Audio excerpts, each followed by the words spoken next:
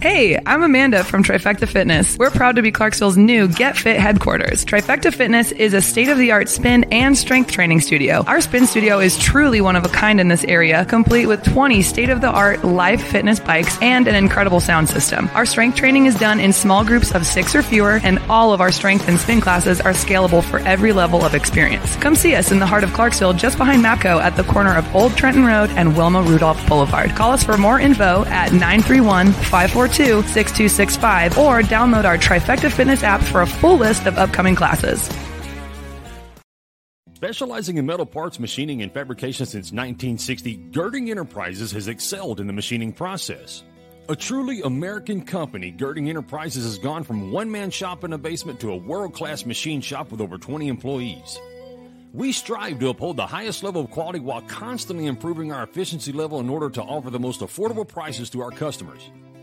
Visit us online at girdingent.com or give us a call at 636-274-9802. All right. Welcome back. MisFitNation. We are a show founded by a veteran and hosted by 2 veterans and a military spouse. Our mission is to get people to tell their story to the world. If you're an author, share your tips with MisFitNation. If you're a musician or actor, our audience needs to know how they too can get into the business. Coaches, we love our coaches. Come on and share some of your tips with the MisFitNation to help them become better versions of themselves. If you're a corporate leader or an entrepreneur, come on and share how you did it and how hard you have fought for success. If you're a veteran, first responder, or Gold Star family, we would love to have you come on and just share your story with the MisFitNation. We always have time for you. If you're feeling down, alone, or starting to see the darkness, stop. Think about those who are around you. You are not alone. You will be missed. If you feel like your problems will be a burden to those in your inner circle or are embarrassed, dial 988. If you are a veteran, take option 1. We need you to keep pushing forward. Don't make a permanent solution to a temporary problem. If you're a new listener, welcome to the MisFitNation. Be sure to subscribe to our show on your favorite podcast apps and also on our YouTube channel at _MisFitNation. Subscribe and click the bell to keep you up to date with our latest episodes and all of our news. You can also find us on Heroes Media Group and About Face Radio. Now, let's get to the show.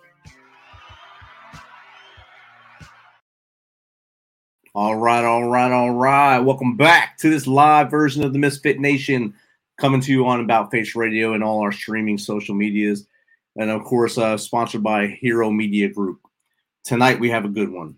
We have a retired U.S. Army Special Forces and now currently Chief of Business Operations for the National Medal of Honor Museum Foundation in Arlington, Texas, where they are building a 3-pronged project that will have a museum, leadership institute, and a monument that will honor all the Medal of Honor recipients while inspiring future generations of Americans to understand leadership and love of country. So without further ado, let's bring Darrell up to the MisFitNation. Welcome, Darrell. How are you? Thank you, Rich. I'd like to give a shout out to the MisFitNation and to you, of course, and a huge congratulations, 2022 top 40 over 40 podcasts. Man, it's super impressive. I'm a huge fan. I love what you guys are doing. Love what you guys are up to. Love the support that you have for our veterans. I was listening to some of the ads before we went live here, and man, it's just so impressive. And it's an honor for me to be here, and I can't wait to share little bits and pieces of my story. Hopefully, it'll help some folks out there. Outstanding, Darrell. And we got to chat. I think it was about a month ago now. We linked up a little bit. We did a little Zoom session there, and we talked to each other, got to know each other a little better. And you shared a lot of stuff with me there, and I'd love for you to share some of your background with the Green Berets, of course, and what the trials and tribulations you went through with them, and how we got to where we are now, if you don't mind. Yeah, of course. I would love to start there. You know, I entered the Army in 1990. Came from humble beginnings in West Virginia. entered the Army in 1990, spent a couple of years, actually about 6 years in the infantry. And then I transitioned over, went through Special Forces assessment and selection at Fort Bragg, and was fortunate enough to get selected, and went through the qualification course, and spent about 10 years operational in 10th Special Forces Group.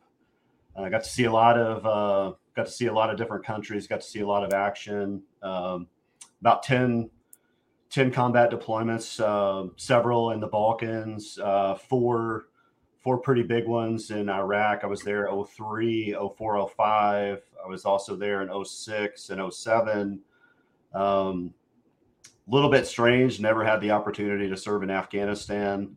That didn't come. The Special Forces groups are regionally aligned, and our group wasn't thrust into Afghanistan until a little bit later. But yeah, man, I was operational for about 10 years, and after that, I did my staff time, and I had to kind of make up for all that cool guy time, and I did my instructor time, and did some staff time at Fort Bragg, and then I retired. But definitely got to see a lot, and got to serve with some remarkable people. So I'm very honored and proud of that service. Definitely, and I'm sure the men that you were able to serve with and lead, and also train as you move forward in your career, are glad that they were able to run into you and glean some of your knowledge. And of course, you got some of theirs as well along the way. We were both in Iraq at the same time, 3 and 4. So that's another link we have with each other. So that's pretty cool as well. I was, of course, in Ramadi, the rest of Ramadi, a beautiful place there. It was amazing. But Rich, beyond that, what unit were you with in 03, 04? Big Red 1. I was with 1st Brigade, 1st Brigade, 1st Infantry Division. I'm sorry. Okay. So we were at Fort Riley. Yeah. So you got to see Ramadi in that area before it really spiraled into what it became known for later. Is that right? We were there right when the Blackwater dudes got ambushed and hung off the bridge just to our east there in Fallujah, and from there it spiraled out from that point forward in April. Yeah, I still remember that press conference. I can't remember I think it was a 1-star general. I can't remember his name, but they asked him a question about that incident, and he said, "We will pacify." Whether it was Ramadi or Fallujah, I don't remember exactly which one, but I think it was maybe Fallujah. But it was Fallujah. Okay, he said, "We will pacify Fallujah," and I thought that was a very interesting statement. But yes. And what that did was cause all them to come to us in Ramadi to hide from them. So that's how we wound up in the fight before they did. Yeah, I bet. So that was a great learning curve for me, especially coming from a mechanized world to become light over there and doing that. I know you got to meet a lot of great people while you were in 10th Special Force Group and going into Iraq, of course, 3 times. And, of course, the Balkans. The Balkans is something a lot of people don't even talk about because it got overshadowed after 9/11, what was going on there, what happened there, 96 on, I guess, 96 through 99. And so it kind of got overshadowed. But you can talk to any dude or dudette that was there and say, man, it sucked. It was horrible there. Yeah. Yeah, I remember actually, it's funny that you say that because it's exactly right. And that was the only game in town before 9/11, happened. Mm-hmm. The Balkans, like if you were in the Balkans, like you were playing in the Super Bowl, that was the big dance. Right. And there was a lot of groups that wanted to get in. And, I think thinking back, we had one operational detachment Alpha. We had one ODA, one Special Forces team from 5th Group that was over there, and I believe they were working with the UAE that happened to be in Kosovo. So that was kind of like their excuse, like, hey, this is our partner force, and they're in Kosovo, so we need to be there with them. But that was all 10th Group, So for me as a young guy, just getting out of the Q course, and I was forward deployed. I was in 1st Battalion, 10th Group, and we were basically the 911 force for all of the things that was going on in the Balkans because, we were going to do the air war, then we weren't. We were going to do the air war. And every time that happened, we got moved from Stuttgart, Germany down to San Vito, Italy. And we were on standby because we were going to be doing, which we ended up doing during the air war, combat search and rescue, which was kind of interesting. So we were always just going back and forth. And then, so that was, I got the 1st Battalion in 1998, late 1998. And then we started, 1999, we were always gone and responding to something. Or, I think remember President Clinton at that time did some kind of delegation, some kind of peace delegation in downtown Sarajevo. Yep. So we had a ginormous special operations presence because his motorcade went right down Sniper Alley. Not just his motorcade, but all of the different heads of states. I think there was like 40 different heads of states. So, we were there for that. We provided counter sniper security for President Clinton and all the other world leaders. Being right there on Sniper Alley, it was kind of interesting. But, constantly, going down to San Vito, combat search and rescue. And then when the air war finally did kick off, we had two planes that got shot down. And it was unfortunate for us, but fortunate for our brothers who we were rotating with. Both of those shoot downs happened on Team B, the other team. So they got to go in and get those pilots. But it was interesting. It was the only thing going. So we thought it was a huge deal.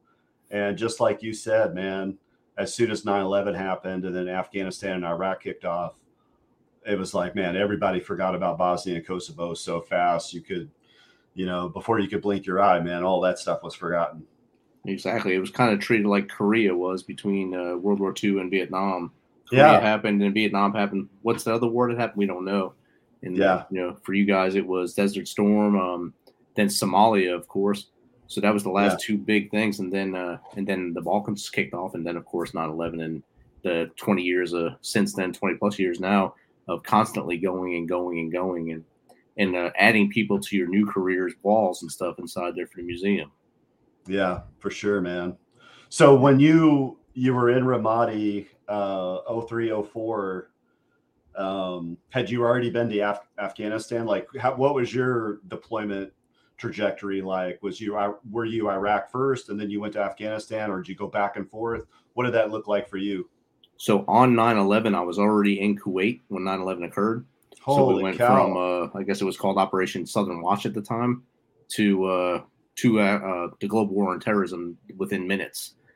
So we went from having basically not even a basic combat load to and having ice cream and all this great food to having a full combat load and MREs for a while until they figured out what to do and how we can help those coming in and get them out to where they were going in Afghanistan.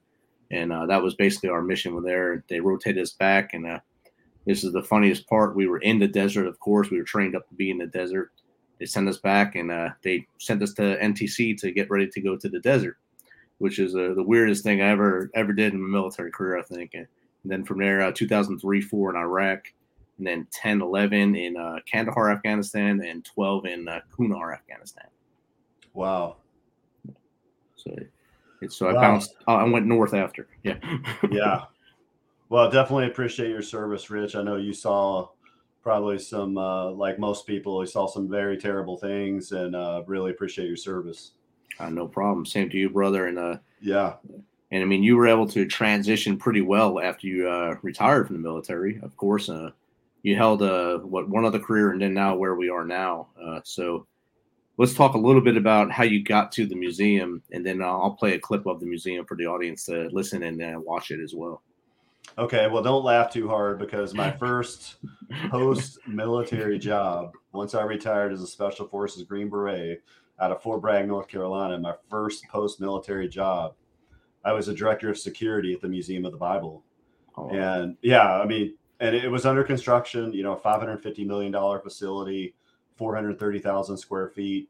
And it was just one of those things I lucked into. Actually, another Green Beret that used to work for me was the global director of security. And he was focused on board members and travel outside of the country and things like that. Excuse me. But he needed a trusted number 2 that could be in DC and be there day to day for the Museum of the Bible once it opened. So that was my first introduction into the museum vertical. And I learned quickly and as fast as I could. because I didn't know much about either topic, to be quite honest with you. I didn't know that much, about the Bible, as far as like when you compare it to like PhDs and scholars and things like that. Like I didn't have that type of institutional knowledge. But there's some very, very sharp people that I work with for sure, no doubt. But didn't know that much about museums, but I did know about security, and I did know about keeping people safe and protecting assets. So that was a good transition for me. I got to cut my teeth, if you will. And then I eventually transitioned into operations, which was perfect for me, doing the day-to-day ops. It was similar to running an ODA, and it's leadership 101 and taking care of people and making sure the job gets done. I mean, it's basic stuff, right?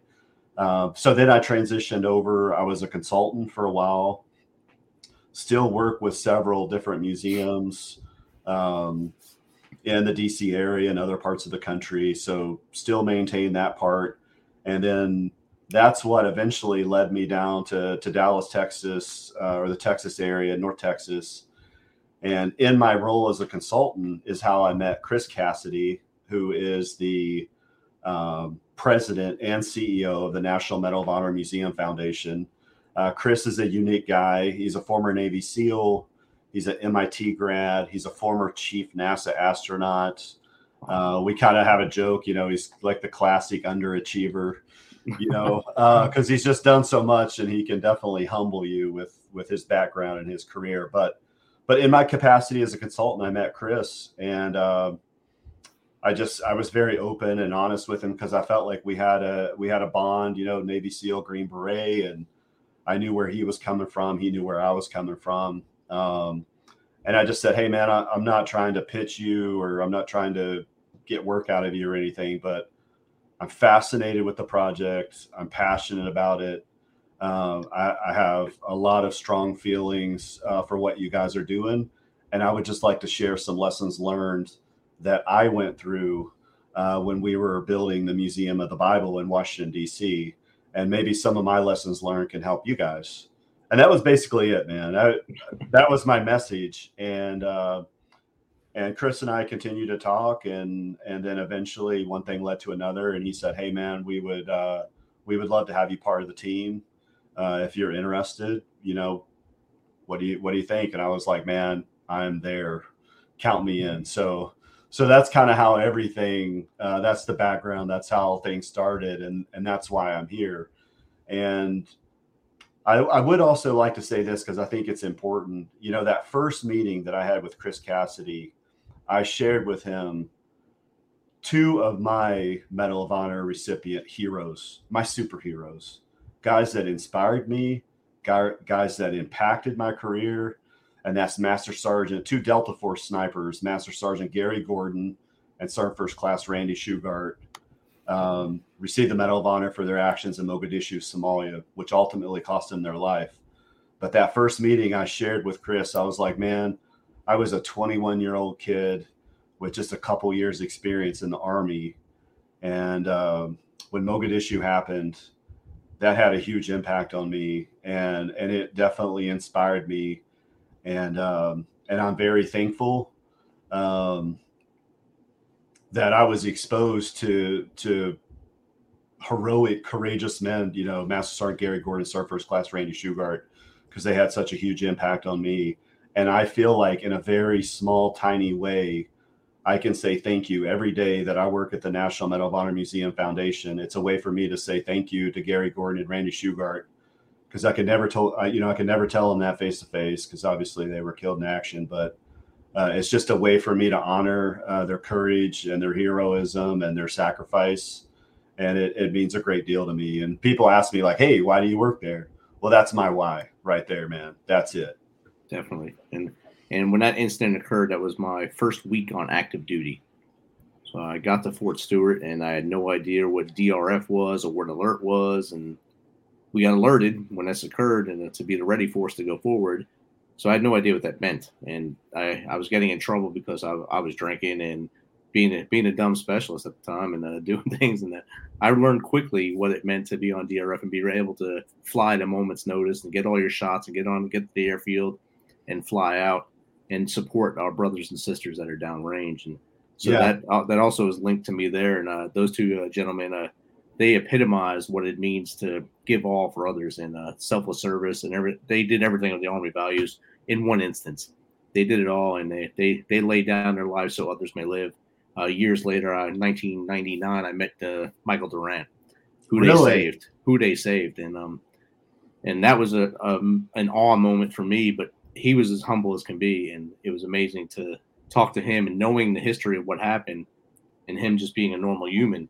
And I was expecting a superhuman guy who made it through this, but he was just a humble man and talked to us like we were just regular guys. It was pretty cool chance meeting. Yeah, man, I would love to be able to meet Mike Durant and be able to talk to him, if he would be willing to talk about any of those things. But yeah, man, I mean, and what he did and his crew on the 160th side, I mean, man, just special operators, special people, and have a great deal of respect. And I think they laid the groundwork for the success that several individuals would have later on during GWAT, without a doubt, man. I think they laid a lot of the groundwork, like the medical things. I mean, man, they definitely laid the groundwork, and they probably saved countless lives. They definitely did. And I think we'll pause here to give an introduction to the museum, and then we'll come back and we'll chat about everything that's going on there. And so I know this is your baby now, so we'll chat more about this in about 2 minutes and 33 seconds. All right, brother. In October 2019, Arlington, Texas was chosen to be the home of a new national museum, unlike any other. The National Medal of Honor Museum will be a unique home of military history. The 100,000 square foot museums will house exhibits, archives, and artifacts relating to the 3,500 U.S. troops who have been awarded the medal, the nation's highest honor for valor in combat. The museum will have 31,000 square feet of galleries dedicated to U.S. troops who have received the award. The museum CEO, former Navy SEAL and NASA astronaut Chris Cassidy, said the museum will focus on education as much as preservation. The building will have 5 areas dedicated to Medal of Honor winners from the Army, Marine Corps, Navy, Air Force, and Coast Guard. The main gallery will be located in a central plaza under a 25,000 square foot slab of steel, which will appear to be suspended in midair. It will be supported by 5 pillars.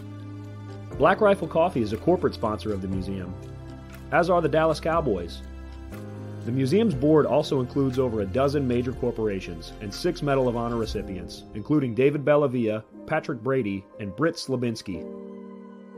Army Staff Sergeant Bellavia was awarded the medal for clearing an entire house by himself on November 10, 2004, as a squad leader in support of Operation Phantom Fury in Fallujah, Iraq. He killed 4 enemy fighters and wounded a 5th in close quarters battle. Army Major General Brady flew and coordinated the evacuation of 51 seriously wounded men during a firefight in Vietnam in January 1968.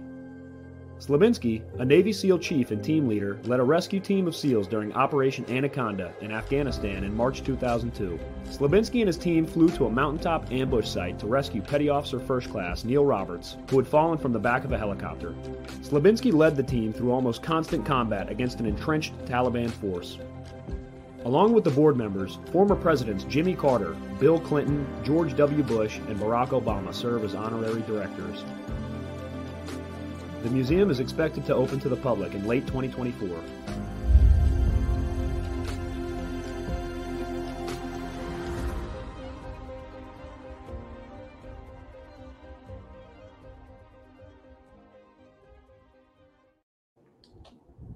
Strong video right there, and it's going to be huge. Like everything is in Texas is huge. You got to make it bigger than life in Texas.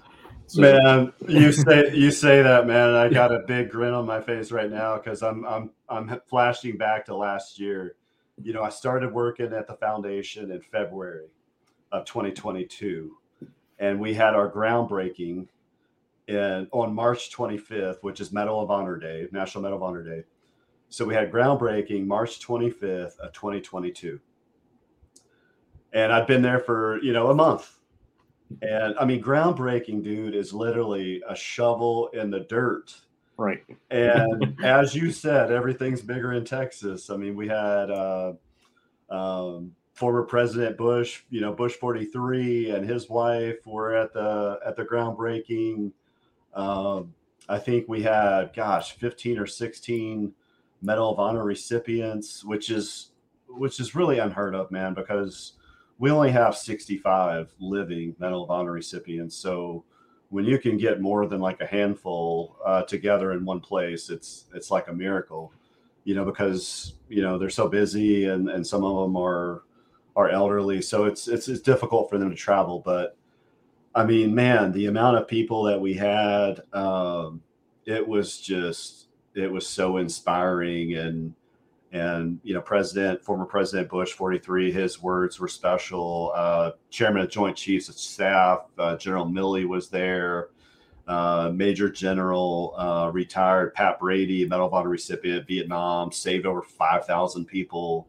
I mean, just ridiculous to hear some of the things that these men did. So his, anytime Major General Brady speaks, it's special. So, man, you're right. Like it was amazing. I don't even know what grand opening is going to be like. One change from the video, we've been kind of working through our dates and we've had some delays and things like that. But that date for opening has been moved from late 2024 to early 2025.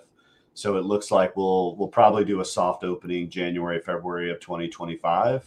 And then we'll have our grand opening in March of 2025. So man, we're really excited about that. And who knows how big that grand opening is going to be, but hopefully we get maybe the current president and some other past presidents, and then some more recipients. It would just be a very, very special opening. It'd be amazing. You'll probably have the University of Texas marching band, Dallas Cowboy cheerleaders, everything there dancing and playing their music for you. You might have some rock stars because it's Texas, so country stars come out there as well. So I'm sure it'll be a big thing, and it'd be hard to get tickets. So if you remember, just send me an invite. I'll be there. Okay, brother. You bet, man. If I can do it, I will. Definitely. And you talked about the two guys who inspired you, Shugart and Gordon. I think in my early career, I think I had two first sergeants that had the same guy's picture on their wall, and it was Roy Benavides. And that dude was a beast, Master Sergeant Benavides. Shot up and kept fighting, and never cared for anyone but his men and those around him. So that's what I was inspired by, along with Shugart and Gordon, of course, because that happened as soon as I came in the military. So there it is. Let me show you this book here, Legends. It's about Roy Benavides, and I don't know if I can pronounce the author's name correctly, but I'm a big fan of him, Eric Bleim. It's Blehm. How do you pronounce it? Do you know? I think it's Bleim. That's what I think you said. Okay.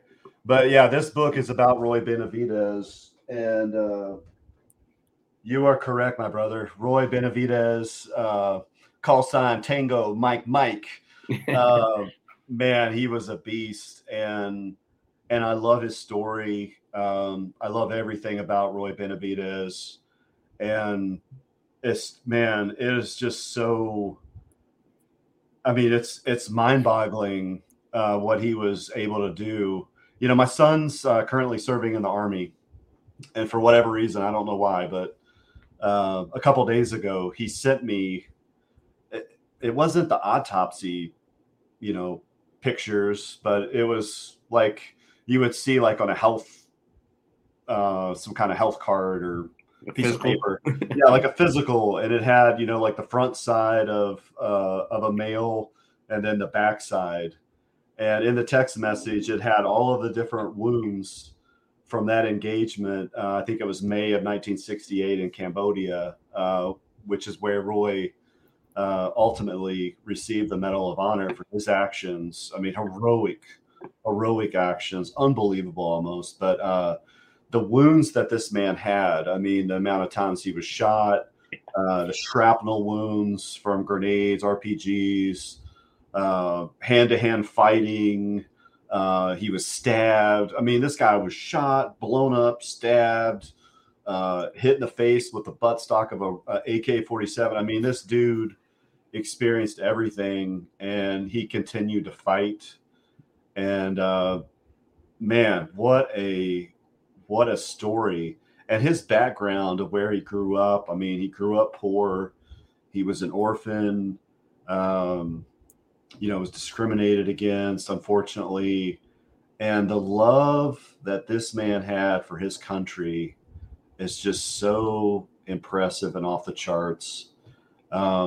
He's a hero of mine. He's probably one of the recipients that I know more about, because admittedly, I'm an operations guy. I'm a day-to-day execution guy. I'm not like, we have Dr. Ed Lingle, who's a PhD and, working on the exhibit team and working with the content. So we have really smart folks that do all those type of things. But Roy is one of those guys I was able to dig in just because, he's a former Green Beret. And, what's so impressive about Roy, obviously his action and what he did. I mean, and even if you know his story before his Medal of Honor action, I mean, he was wounded so bad in Vietnam that they said he would never walk again. So he had to teach himself to walk before he even went through Special Forces assessment and selection and the qualification course to earn his Green Beret. That's just story after story. But, another thing that's so amazing and impressive about Roy for me are the things that he did after he received the Medal of Honor. And all of those different speaking engagements that he did with young kids and explaining courage and sacrifice and commitment and integrity and citizenship and patriotism, those 6 values inherent in the Medal of Honor and the Medal of Honor recipients. I mean, he just passed on all of those stories and he's just a remarkable man. And we are fortunate at the foundation that Roy, he's been past several years now, but his family's still involved and they're still, they come up to the construction site, they do tours. His grandson was able to go through the preview center, and it's so awesome that they're still involved in the project because, they're Texas folks. So it's an honor to be able to meet them and hang out with them for sure. Definitely. I know there was a group of people that really wanted the home of Special Forces to be named after him instead of changing to Fort Liberty, whatever it is now. It should have been named into Fort Benavides at Fort Bragg there. But so that would have been the cherry on the top of the cake there.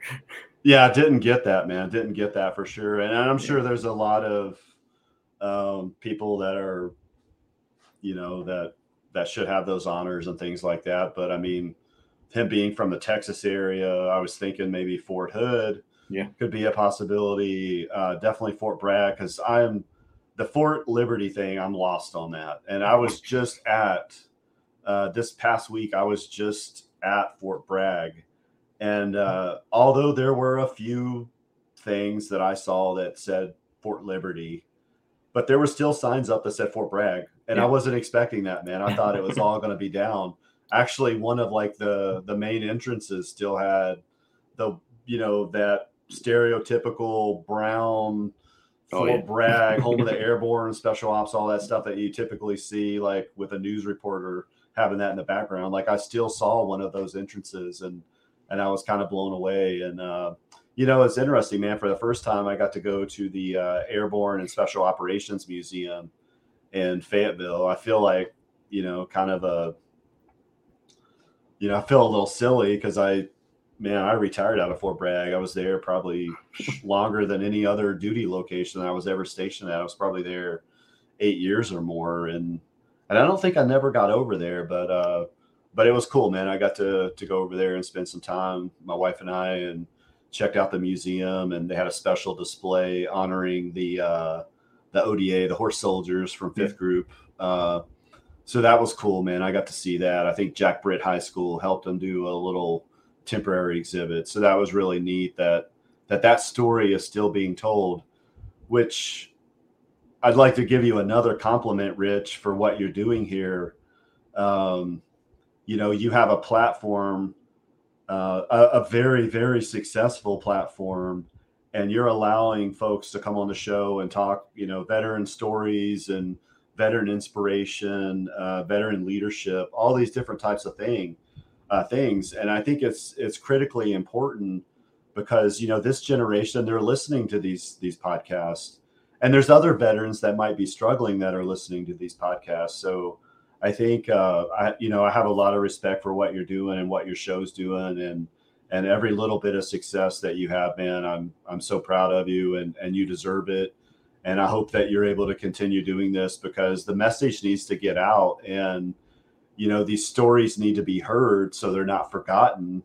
And I remember growing up, I'm 51 now, so I'm a little aged here, but, I grew up and I read books on the Vietnam War and LERPs and Rangers and things like that.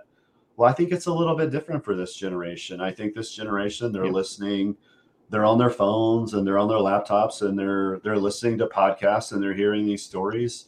And maybe, man, wouldn't it be nice, or would it be, icing on the cake, I guess, if they hear a couple old guys like you and me, and we're talking about stories, Iraq, Afghanistan, and maybe it inspires them like, hey, maybe I should go serve, or maybe I could do that. Yes. Maybe there's opportunity for me. So I just want to kind of give you a huge shout out for that, Rich. I think that's really special what you're doing, man. And my hat's off to you.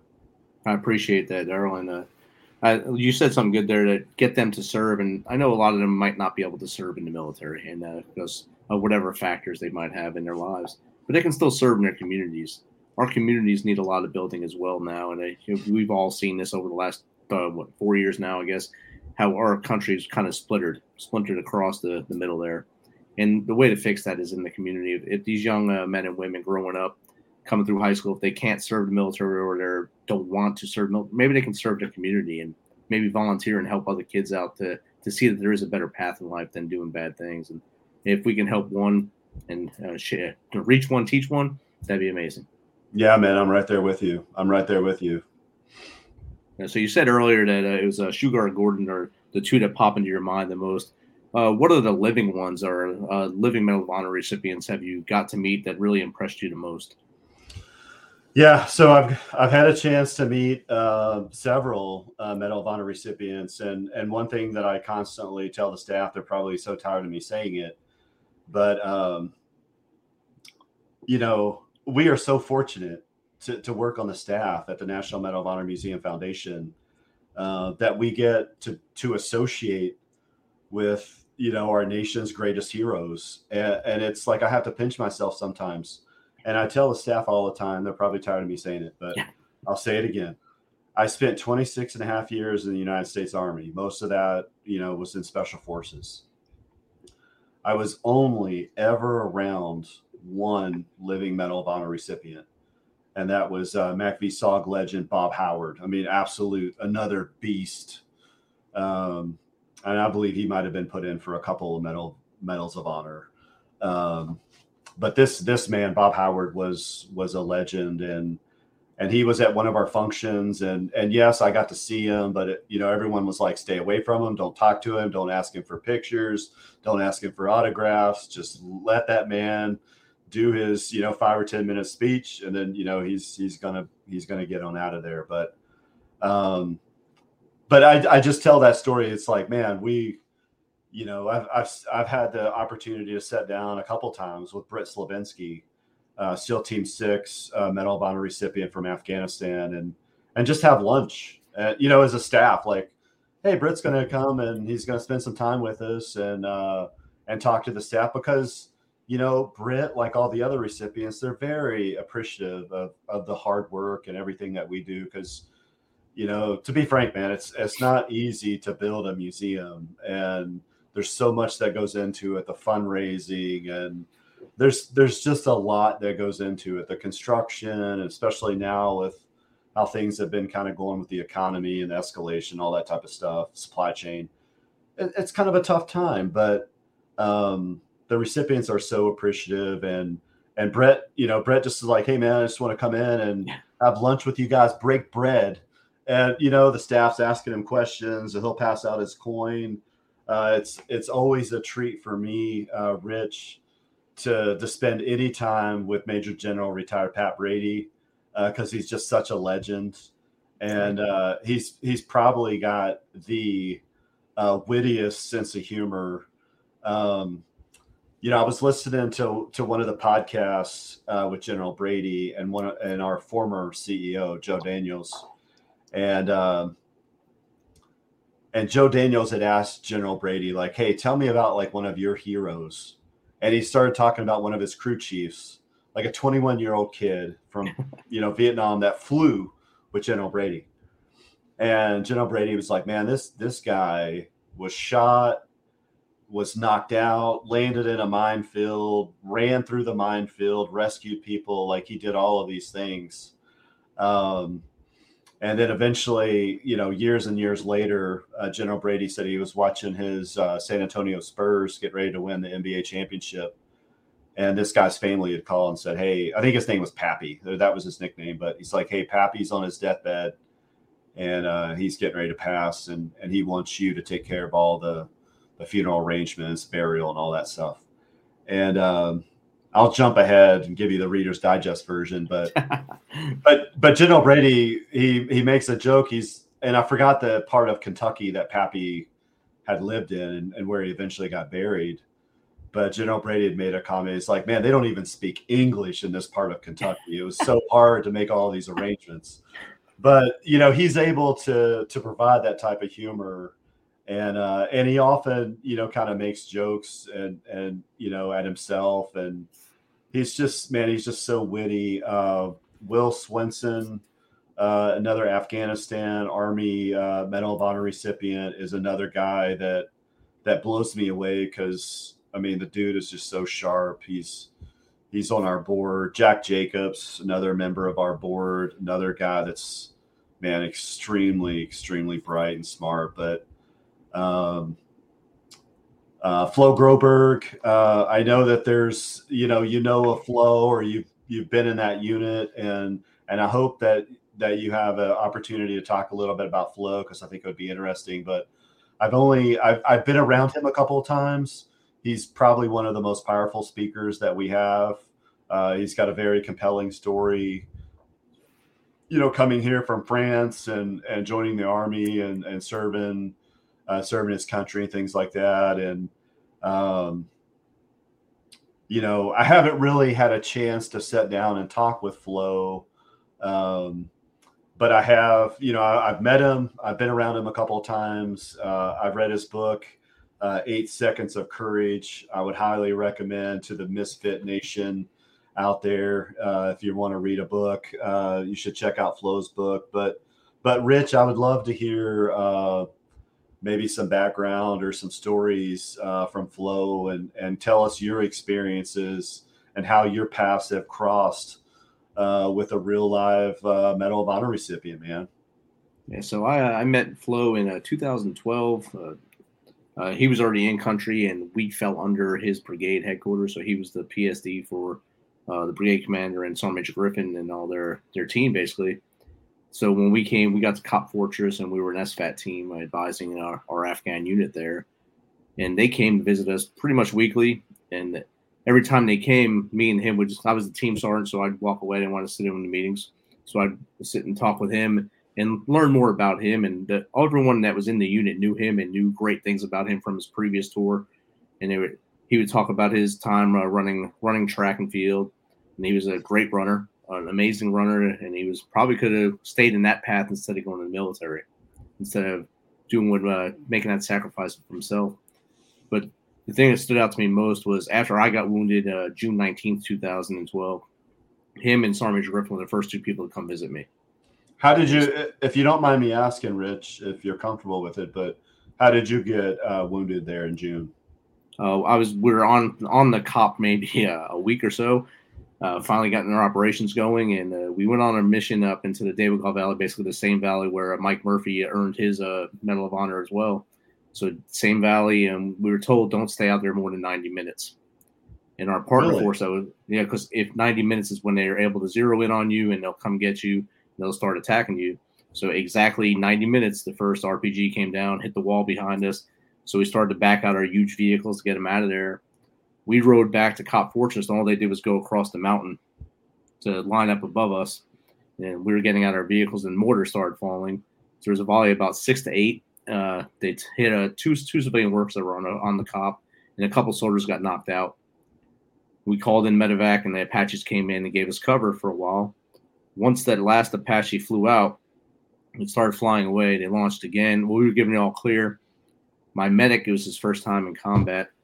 He said, "Sergeant, I want to talk to you," because he helped those two civilians. He saved their lives.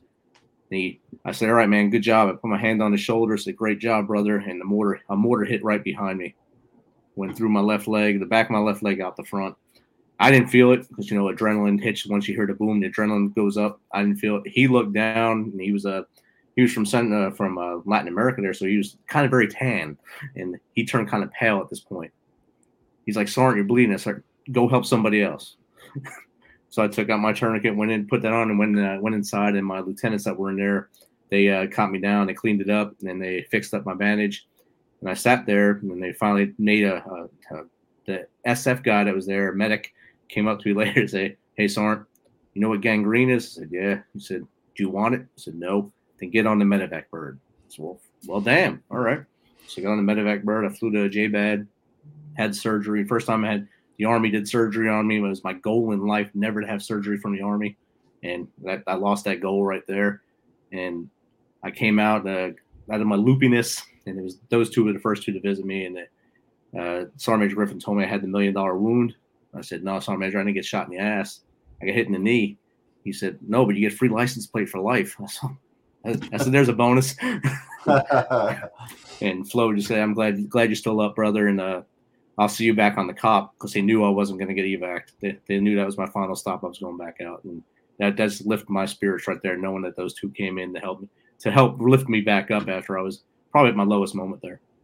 Man, that says a lot. And I think there might be some listeners, especially if you have some non-military listeners, that they might not fully understand or comprehend the kind of the dark. There could be some like dark military humor amongst the brother and sisterhood, that maybe some people don't get, but you and I definitely get, man, for sure. Yes, I'll never forget what the SF medic said to me, or what Sergeant Major said to me. And then, of course, I think it was like 4 days before the incident, or 3 days before the incident, they were on our cop, and it was late at night. So me and him were outside by the LZ, and we were talking to each other, and then a couple of the Afghan NCOs that were out there. And we just had a great conversation, me, Flo, and them, and talking about how we lead and how they should lead and stuff like that, and trying to push them to greatness.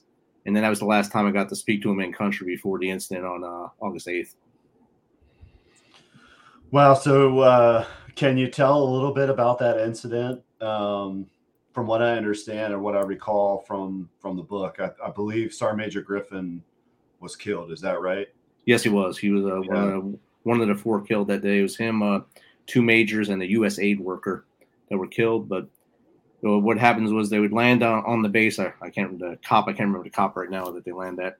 And they would always walk across this footbridge, basically the same path every time. So when they came across, he noticed the first thing was suspicious, Flo. And he ran towards him. He jumped on him, of course, and detonated, and messed up. His leg got destroyed basically in that incident. At the same time, a second one was coming from the other side and detonated as well, and took out basically the rest of the formation, killing the sergeant major, the 2 majors, and the U.S. aid worker. And my actual brigade commander here from Fort Campbell was also wounded, and basically his leg was shattered too at the same incident, because he was part of that same patrol walking in there. So we lost a lot of great people on that day, and Flo and his team, they did everything they were supposed to do that day. But sometimes you're either the bug or the windshield. That day they will happen to be the windshield. Yeah, that's tough, but definitely heroic. I mean, to think about, suicide bomber and what you're going to do. I mean, that's a tough one, man. That's a tough one. And what Flo did, I mean, just, man, heroic, just totally heroic. And if he wouldn't have been there, and if he wouldn't have done that, I'm sure that our killed in action would have probably been a lot higher, man. It would have been horrific. It probably been the biggest loss, because there was so many higher ranking people in that formation. It would have been a huge loss that day, and his actions saved more than just the his principal, but everyone else that was in that formation that lived. Yeah. Yeah, something that General Brady talks about all the time. It's like, yeah, you can be this or that or this great athlete or, police officer, whatever it is, but you really got to be, for it all to matter, at the end of the day, for it all to matter, you got to be a great human as well. Exactly. And I think that's definitely Flo Groberg for sure. Yeah, he was 100% lovable dude, and all his soldiers that were in his, I think it was his platoon 2 years ago or 2 years prior to that in Iraq, I believe it was, they all spoke highly of him as well. They all spoke highly of him. Everyone that was in the unit we were with Charlie Company, and then of course the FET team that was with us. They all thought he was like the bee's knees, the best dude in the world. So that's a testament to him and a testament to his family and upbringing. So that's amazing. Yeah. Yeah, another Medal of Honor recipient that I'm really, really impressed with. I mean, I'm impressed with all of them, but Kyle Carpenter, Marine Corps Medal of Honor recipient. Man, that guy, he is such a humble dude. And he's got that South Carolina twang, Yes. Such a great dude. I mean, gosh, I just have a ton of respect for him. And I wish I could remember the exact name of his book. I did read his book, and no, I listened to it on audio. That's probably why I don't remember the title, but the things that man went through, I mean, man, he almost didn't make it, man. I mean, he came really close. So, yeah, man, we definitely have some heroes. We have some great stories. And it's going to be exciting to be able to share their stories with the rest of the country because, if I'm a guy and I'm in the Army for 26 and a half years and I've only ever been around one, just kind of like barely, right, then there's so many people out there across the country that have never even been exposed to a recipient. So, exactly. So we hope to change that in March of 2025. And I would like to ask you, Rich, hopefully I don't put you on the spot here, but if you were in Arlington, Texas, and the National Medal of Honor Museum is open, would this be something that would attract like maybe you and your family and your friends that you would want to take them to? Could you maybe talk that piece or what expectations would you have, or maybe what would you share? Would you want to pass some stories? Maybe you'd want to talk about your interactions with Flo and what that meant to you, or Roy Benavidez. I mean, just kind of tell me, like, what would that be something that you would like, man, I have to go there. If I'm going to be in Arlington, Texas, or around that area, I have to go to this museum, and this is why. Oh, definitely. That's an easy question for me. As I told you in our pre-call, my wife's a history teacher, and so this is right up her alley, and every museum is her alley. So like you were talking about earlier with the Fort Bragg sign, the brown sign, if you're driving down the road, you see a brown sign that says this marker here, our car is going from the left lane off the exit to go to that area just to check it out, even if it's something obscure like the biggest ball of twine or whatever. But we're there. But for this here, the Medal of Honor, this is something that I think every American should find their way to Arlington somehow. I mean, I know right now travel is expensive, but if you're in that area, there's no reason not to go there. There's plenty of ways to get there. If you wind up in the DFW area, that's the best place to go. And what I would expect to see in there is a great I don't think it doesn't have to be perfect, but an awesome display of each individual as they were recorded, as their history was recorded by those who were there with them if they lost their life in battle, and then the story about them either prior to and then of course during the battle, and of course pictures, maybe something that would highlight who they were prior to that and then what they were that day. I think those are the things I love to see in museums. That is the real thing, is to see how that person acted when it was that at their most, I guess their utmost time in life. Because like if you look at Clint Rumishaw, Ty Carter, when they're in Afghanistan, the battle there at the combat outpost, those two didn't know what that day when they woke up. They knew they were in a fight, and all they did was what they knew how to do. They went in there and they took care of business. They tried to save lives. Rumishaw gathered up the red platoon and did what he had to do. Carter was running around like a crazy man with his head on fire. He did what he had to do. None of them do this for the medal. They do it for their fellow brother, their sister that's next to him. And that's the story, I think, like you said earlier, which should inspire those who have not thought of serving, but now maybe they will because they see that's what they'll get to serve with. Yeah, it's interesting that you mentioned Red Platoon. That is probably by far, man, one of my favorite top military books is Red Platoon, Clint Romachet, and the actions there. I mean, just the way that book was written, just a powerful book. And man, it's hard for me to read, some of the military books that are out there because it's just, I guess I'm a tough critic, but Red Platoon is probably one of the favorite books. But I wanted to kind of touch on something that you said there with like some of these stories and the inspiration. And I think that's what we're definitely after is the stories. And if you talk to the recipients and you ask them like what they really want out of this museum, they want the educational piece. They definitely want people to learn and hear about the values that I mentioned earlier: courage, sacrifice, commitment, integrity, citizenship, patriotism. I think there's a lot of people across the country that are probably saying that, our youth in the schools and even some of the older kids in college aren't really getting that type of education, or they're not getting those values and those character traits. And if people can come to the museum and maybe pick up some of those, I mean, because these were ordinary people that did extraordinary things, probably on the worst day of their life. So if you're there and you're a firefighter, or you're there and you're a nurse or a teacher, or, you're there as a husband or a father, a mother, hopefully that you can pull and extract from some of these stories of these normal people that did these extraordinary things. And you can kind of pull bits and pieces of how they did it.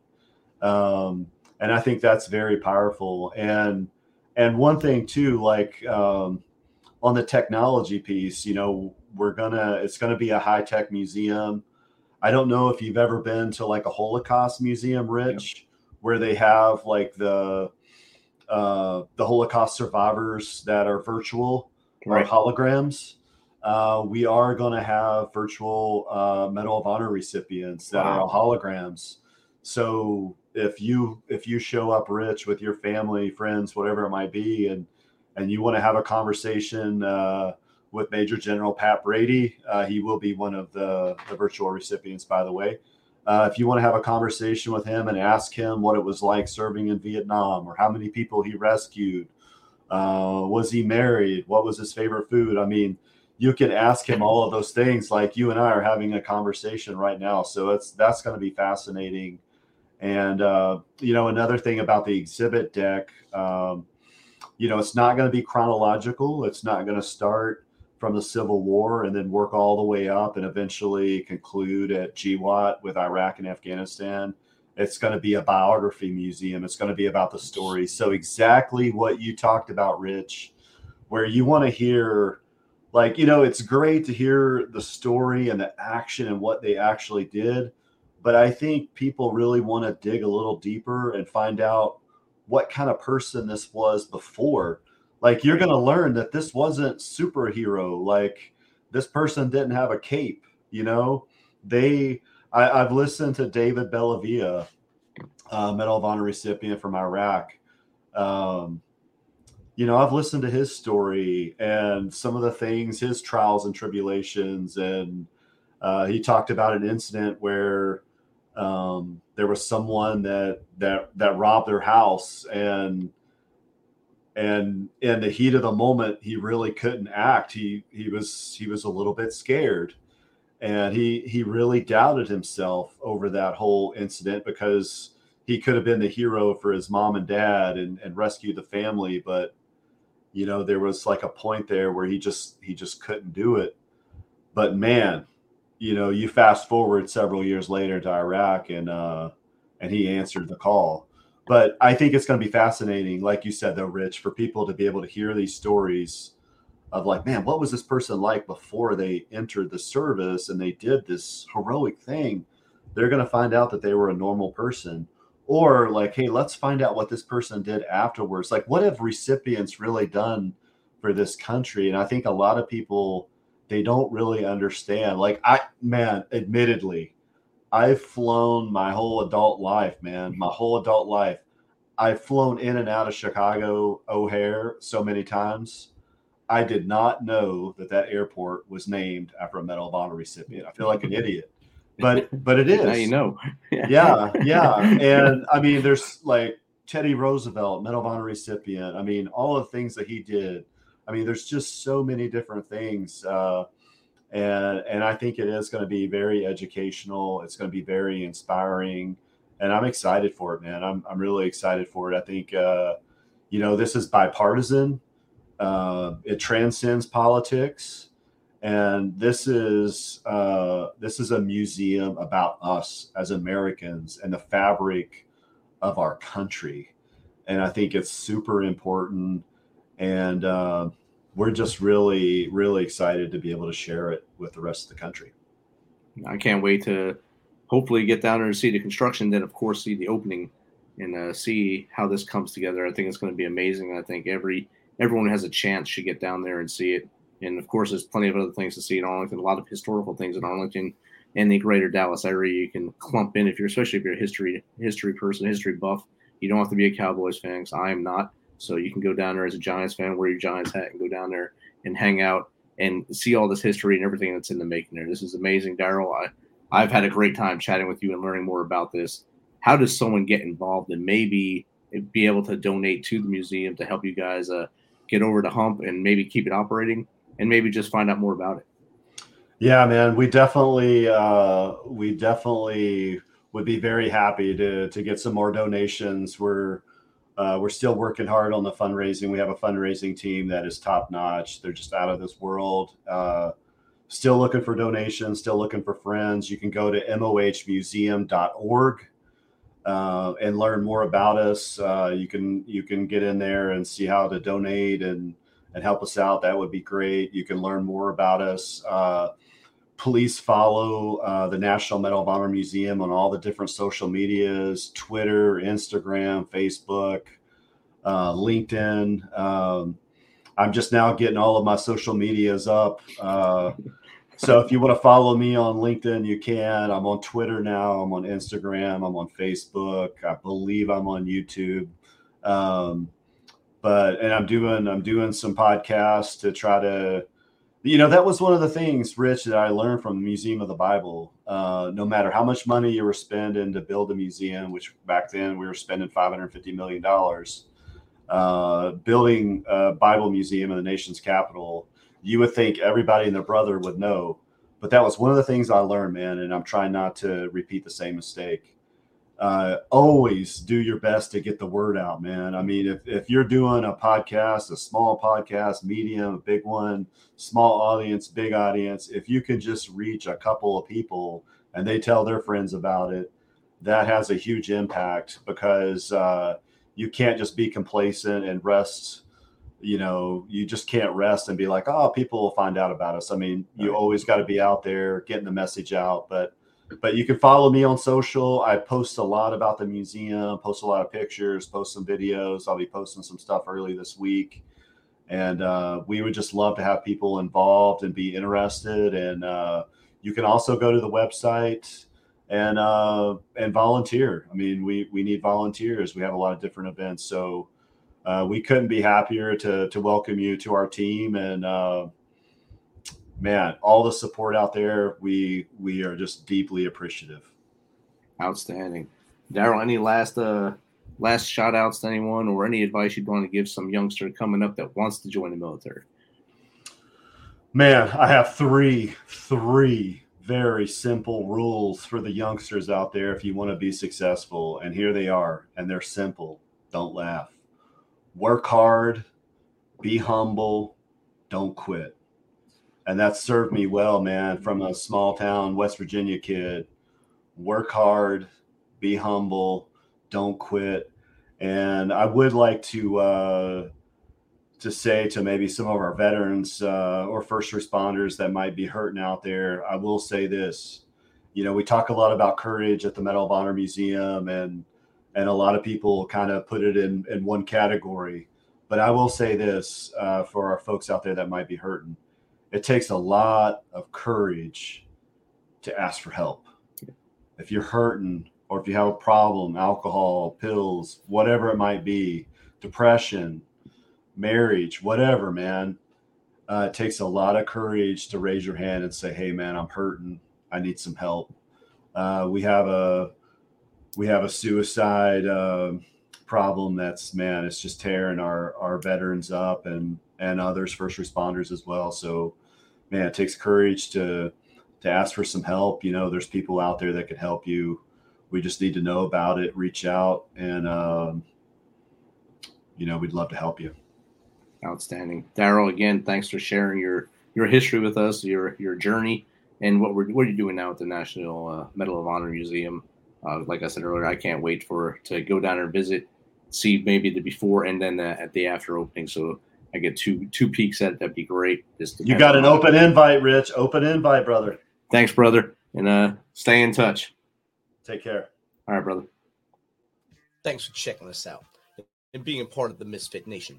Don't forget to visit our website at themisfitnation.com. It's themisfitnation.com to catch up on all of our episodes and also to get some of that great Misfit Nation gear. As always, be humble, stay hungry, and keep hustling, because we are